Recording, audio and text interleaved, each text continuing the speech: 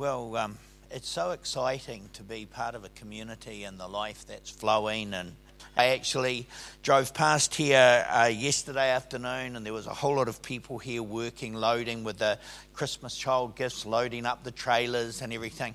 You're a fantastic body of people, and there are so many things happening that are often not celebrated or even noticed. So it is a joy to be part of the body of Christ. Amen.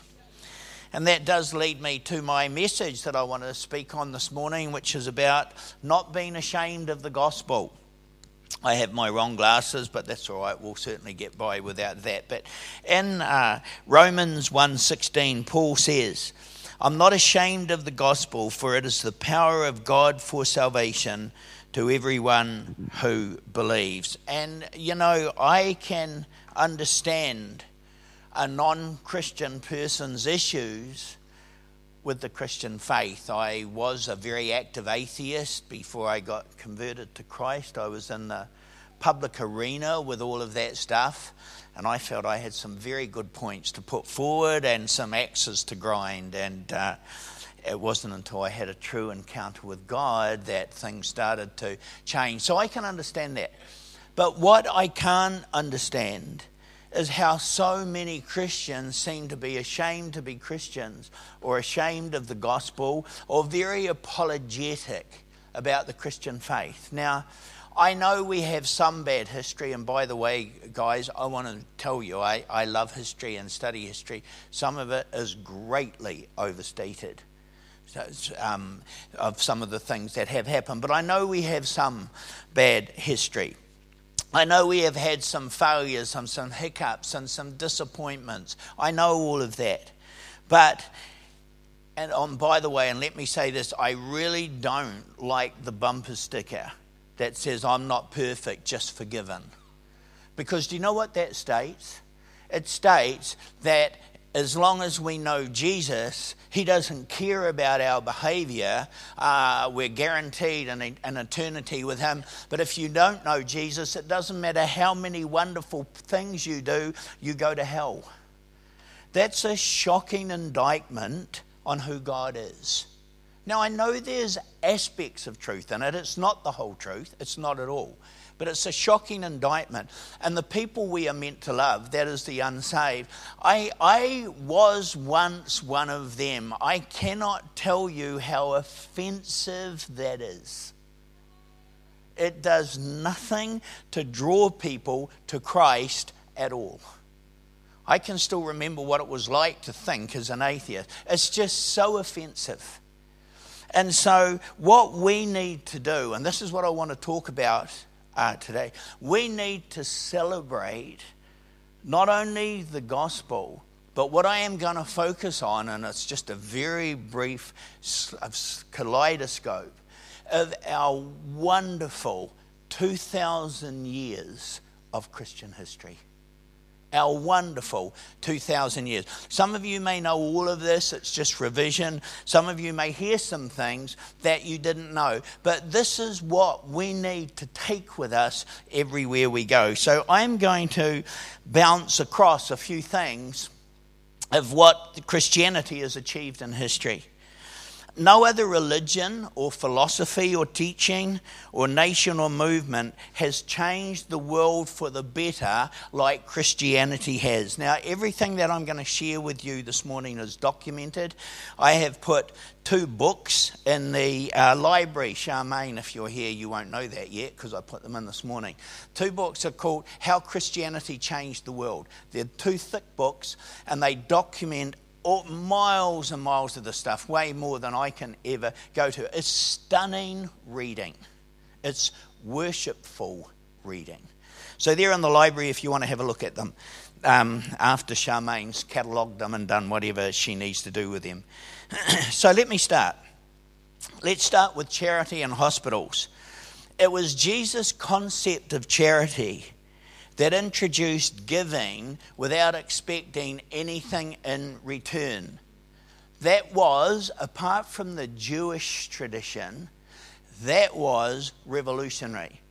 In the Roman times where Jesus came to earth, you would only give as an investment. you would give to somebody feeling that you would get a greater return back. And one of the people you never gave to in the Roman culture was the poor and the underprivileged, because their poverty would normally go along with or lead to bad health, and they were going to die anyway. So why give them money or help or service or time? Why bother? Because giving was only seen as an investment. And Jesus changed all of that, as the Gospels make so clear. But where this went further is the church picked up immediately on this example and championed this. So almost all the early churches, and some of these documentations still exist, had huge lists of the people of the poor and the underprivileged in the community who they were ministering to, who they were feeding, who they were caring for. And then out of that, they began to take these people into their homes to be able to give them better care and better nourishment. And then even that wasn't enough, so guess what they created? Hospitals. Hospitals. The first hospital was created by a wonderful man. His name was St. Basil of Caesarea in 369 AD. That was the first ever hospital. And listen to this, guys. For the next 400 years, nobody but the church created hospitals. Nobody. For the next 400 years. At that time, some of the other nations began to pick it up, and it became the wonderful institution that it is today. But for the next 400 years, only the Christians were ministering to the poor and the sick. Only the Christians were taking people into their home, and only the Christians were building hospitals, which normally were attached to a monastery, so all the people in the monastery could minister. Only the Christians were doing this. So every time you drive past a hospital, you can say, we, in the name of Jesus, built this institution that millions of people every day get help from. Preserving literature. This is very important. You're probably all aware that books and a binder and everything that some of you have got today is a very modern day format, basically came out of the Reformation. So in the early years, if you wanted to give somebody a copy of the Bible, what you did, you got a manuscript out that rolls up and you copied it word for word. And it wasn't only the Bible, but it was so much wonderful literature that is back in those ages, has been copied by hand, which takes years of work, onto manuscripts. The church was doing that. The church was responsible for that, for the historical documents, for the religious, the Christian documents, for so many other events. All those documents were hand copied by the church. It became so prolific that they said, let's make this available to the public. So they had mainly monks working in monasteries all their life, copying manuscripts and making them access to people. So guess what they built to enable people to have access to all this documentation free? Libraries. We, Christchurch, built all the libraries. Libraries were unheard of. We built them to enable people with no money to come to the libraries and have access to all this wonderful material. And as it grew and grew and grew, guess what we did? We decided we should teach people to read and write so more people could enjoy it. So guess what came out of that? Schools and education. Christianity invented all the schools and all the education. It was not known before then. Now, there was some great scholars and people and various people around, but in the format that we sort of understand it today, of education, of schools, of universities, all those original institutions were raised, funded, and operated by Christians. And that's how literacy, as we understand it today, grew, particularly in the Western world. And most of it was free. Most of it, the people couldn't pay for anyway. And the masses, as they got bigger and bigger, were called to come to it. As the world began to get busier and so many things happened, Christianity championed the cause of common labour. No longer was it seen as demeaning. And we've taught a lot about this year, that there is no such thing as sacred and secular. To the holy, all things are holy. And so out of that, a worker working in the streets was told that his vocation had come from God. And she needed to approach it out of a way that this is your calling in life. That was unheard of until Christianity got into that field. In modern times, it advanced science. Go through all the major medical events, and I'm not just talking about medication, I'm talking about methods of surgery, and I'm talking about so many of those other things. You will find the percentage is huge. From a world's point of view, it's embarrassingly huge. I'm careful to give a percentage. I have one in my head. I'd need to do a bit more research. Let me just say, the majority of all those life-changing inventions have either come from a Christian or a Jew. Worldwide.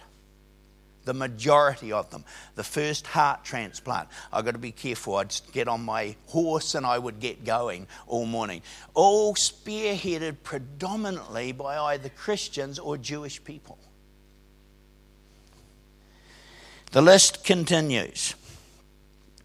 Political, social, and economic freedom built out of the Bible's understanding and teaching on those matters.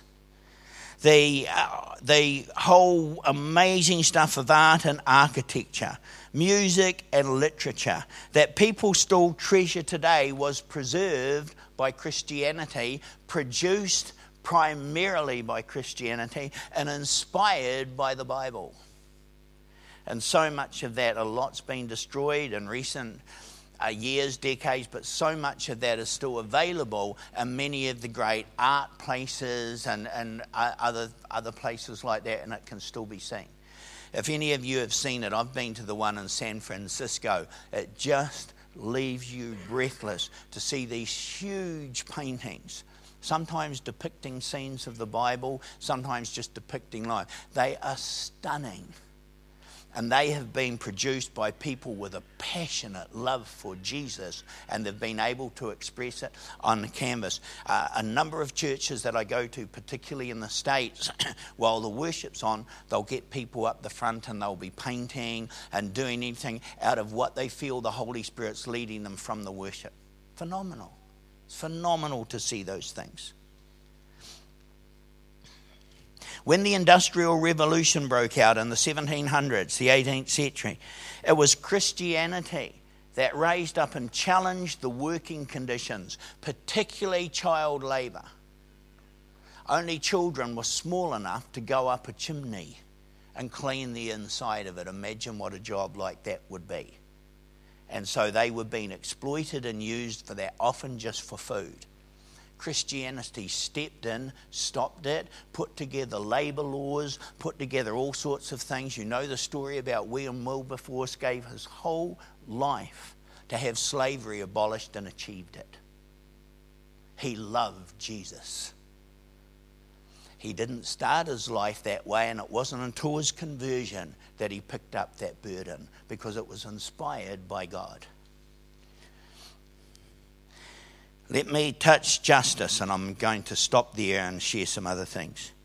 Everybody in the Western culture likes to say, so no one is above the law. We love the idea, I shouldn't say we, I do. Love the idea that if a traffic cop stops and gives me a ticket, and then the next day in his private car he's speeding, he gets a ticket too. Because he's not above the law. And we say, well, nobody is above the law. And let me tell you, brothers and sisters, if you had money, if you were a king or a queen or a person in any form of authority, you were above the law. The law didn't touch you. So what changed all that? Well, our wonderful Christian forefather, Ambrose, set the stage for the signing of the Magna Carta in 1215, which meant that nobody could buy or own the law, including the king or queen, and some of them were even executed for violation of the law. Now, lawyers, I love law and justice and that stuff. Lawyers today can still quote the Magna Carta. It still stands from 1215 to now. It's undergirding the law in the British system, which most of the Western world has adopted. And it's primarily based on the fact that everybody is subject to the same degree of justice as has been implemented in society as per what? The Scriptures. Amazing. Amazing. That's where that came from. It lifted civilization to a much higher plateau in the Western world. The Magna Carta is based on the Ten Commandments, on a whole lot of other stuff out of Deuteronomy and Leviticus. That's where it was based on. And as you know, the whole British Constitution and everything was built on the same basis.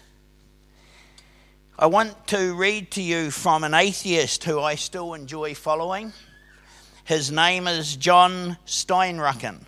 He's a well-known atheist and writer and American thinker, and he recently said this: he hates Christianity, or he hates the Christian faith. He hates the concept of who God is.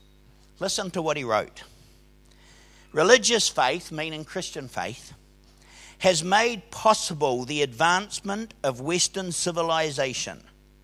The glue that has held Western civilization together over the centuries is a Judeo-Christian tradition. Western civilization's survival, including the survival of open secular thought, depends on the continuance within our society of the Judeo-Christian tradition. Our enemies are not afraid of the gospel.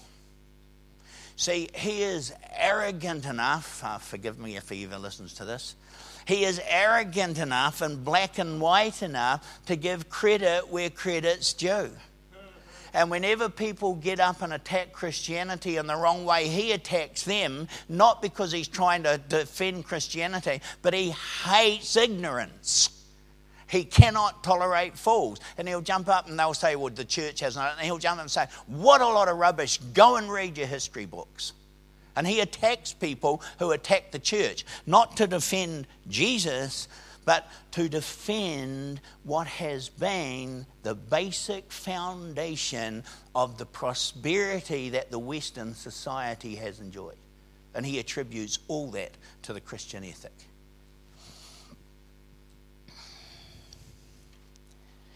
See, God is primarily revealed through the decisions of human beings and the events of human history. And he still will be when people look back on the 21st century. That will still happen. They have to look back on what you and I have produced in society to celebrate that.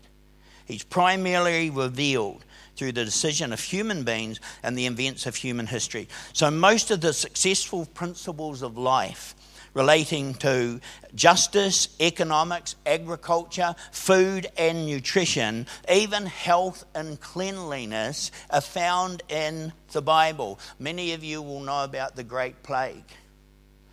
The Great Plague was primarily spread. There's debate about its original cause. Probably it came through the waterways. But it was spread by people throwing the excrement out of their windows. And if you lived in the second or third story, you could throw your excrement out, and the poor people and all those people lived on the bottom floor where it was all landing on the streets. What has that got to do with Scripture? We are told in Leviticus to bury our excrement or God will not move amongst us. See, the Bible gets right down to that level. And if they had have obeyed that, there would never have been the Great Plague. It couldn't have taken place.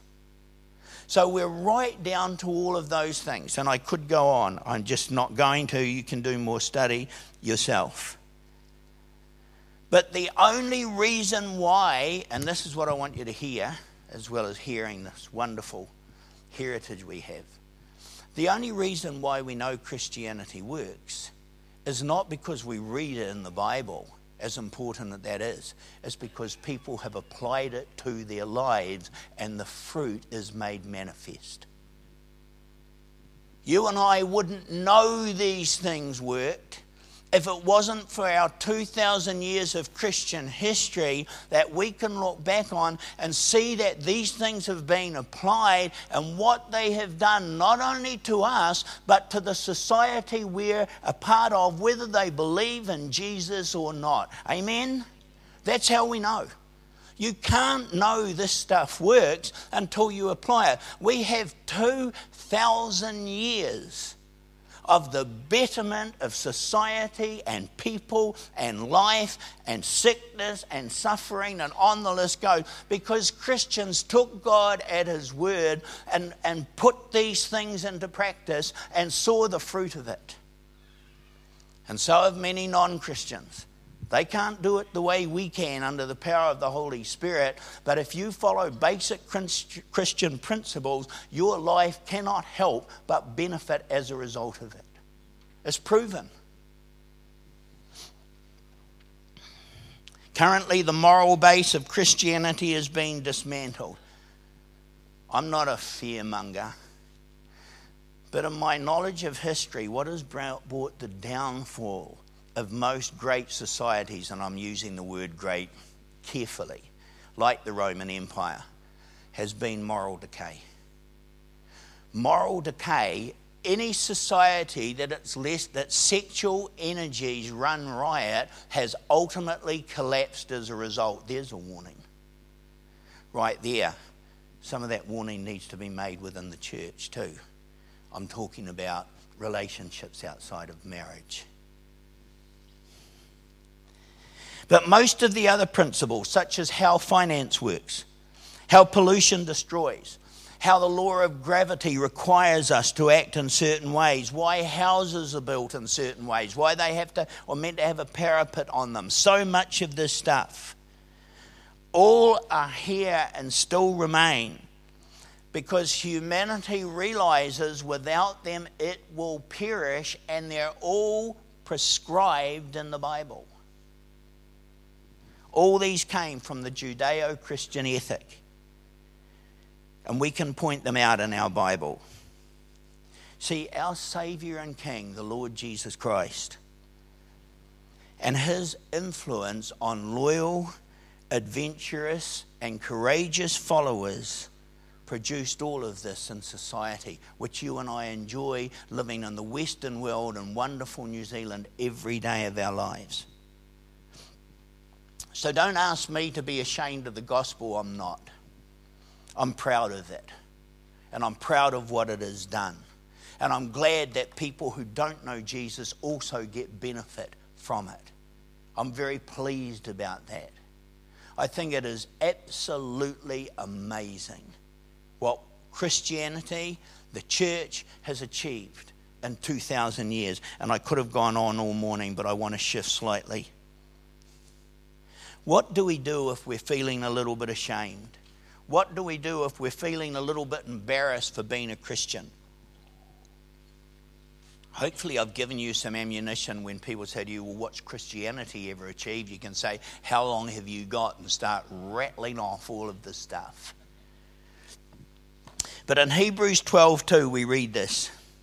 Fixing our eyes on Jesus, the author and perfecter of our faith, who for the joy set before him endured the cross, despising the shame, and has sat down at the right hand of the throne of God. See, Jesus despised the shame the world tried to put on him. It means that what this means is that when the world tried to shame him and to tempt him to abandon the cause of God, he was saying, shame, I despise you. I will not be ashamed. I will not yield to you. I will not give you any satisfaction, because he stayed focused on the joy and the treasure he had in the Lord, and the fact that for all eternity he would be seated beside him, bringing transformation to the very society that was putting him to death. That's what we do with shame. I am not going to talk about American politics. All I will say is I love expressions of the gospel and love. And I loved the clip of Obama that some of you may have seen. He was giving a speech, and an old guy in a military uniform stood up and interjected quite rudely and was eventually led out.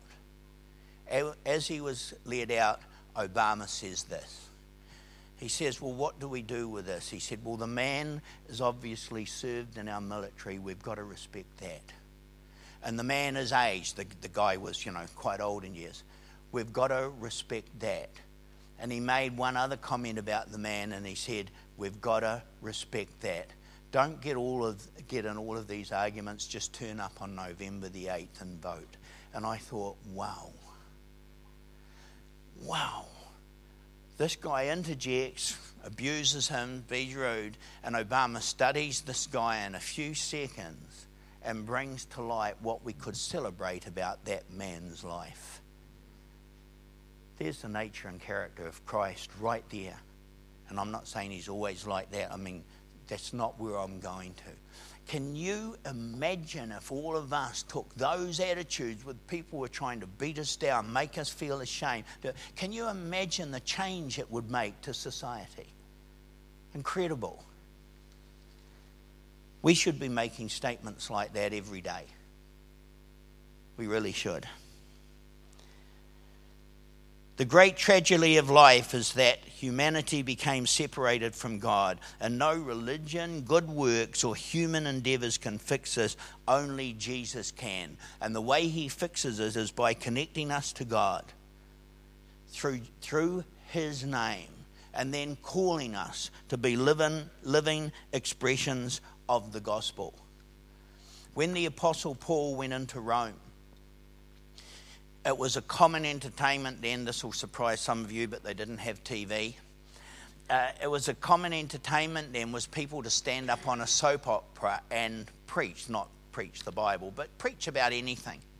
But if they wanted to gather a crowd, they needed to be able to say something that addressed the ills of society or the things people were bothered about or troubling people and all of that. And if not, they'd often get ridiculed because people were allowed to heckle and interject. It was all part of it. But sooner or later, the crowds would just leave. So along comes Paul. Apart from Christ, in my opinion, certainly one of the most brilliant and amazing men that's ever walked this earth. So along comes Paul. And instead of addressing all of these ills in society, which later he did, he stands up in front of all these people and he addresses the one great ill of society that causes all the others. And he talks about the fact that they need to be reconciled with the one true God. And a riot started and all sorts of other things started. But in the midst of it all, so many people came to Paul and those who were with him and said, how can I be reconciled to the one true God? That's where it has to start from. Now, it doesn't stop there. Out of that needs to flow the fruits that Jesus wants to see invested in society. But Paul's letter to the Romans, which you all have in your Bibles, is about God and the good news that comes from God and how sinners can be delivered from his righteous judgment and reconciled to him, because that's the key element that we have to go after to see people embrace everything that God has for their own lives and the lives around them. And this is what it means when Paul says the gospel is the power of God. The power, and we've talked a lot about this year, is a dunamis power. It refers to the might, energy, force and strength that dwells within God that we get access to when we come to know him through Jesus Christ. But brothers and sisters, and I'm done, it doesn't stop here. It's the beginning. It's the opening. Praise God that in 2,000 years our wonderful Christian brothers and sisters didn't stop there. They went out to society to make a change. And look what they did. I've covered a lot of it this morning, only a tiny piece of it, but look what they did. There's still more work to be done. We still need to be out there creating, transforming, and influencing. We still do. There's still new things to be discovered in all of these arenas, and God will do it through his people primarily. Isaiah 58, 11 and 12. The Lord will continually guide you and satisfy your desire in scorched places and give strength to your bones. And you will be like a watered garden, like a spring of water whose waters do not fail. Those from among you will rebuild the ancient ruins. You will raise up the age-old foundations, and you will be called the repairer of the breach, the restorer of the streets in which to dwell. God restores us and then says, now go out and restore society. You are trained and equipped to do it. You have what is required, not to do it all tomorrow, but whatever part of it God wants you to do tomorrow, he's already given you in preparation for it.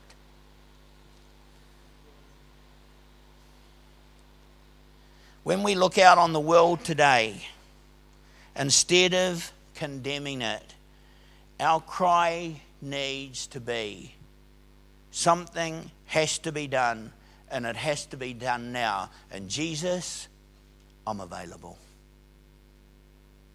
Something has to be done, and it has to be done now. And Jesus, I'm available. If there's anything the American election does show us, that we can't look to humanity to solve life's problems. We can only look to God and those people that he inspires to do so. And brothers and sisters, that's you and I. That is you and I. Let's get our own life cleaned up and get back to focusing on the answer for the world's ills, which is Jesus Christ. Both our Saviour and our amazing Christian heritage demand this of us. Let's pray. Father, we thank you that you implemented a life-changing gospel that has done amazing things for humanity for 2,000 years. Incredible things, Father, and we rejoice in that, Lord. We are not ashamed. We are delighted to be a part of it. And Lord, I pray that people will look back on our time and say, what amazing things those people did. What amazing people those people are. Continue to bless us, Father. Continue to help us that we don't grow weary in doing good things. Continue to inspire us to bring the change to society, Father, that you gave your life for society to have. We ask this in Jesus' name. Amen.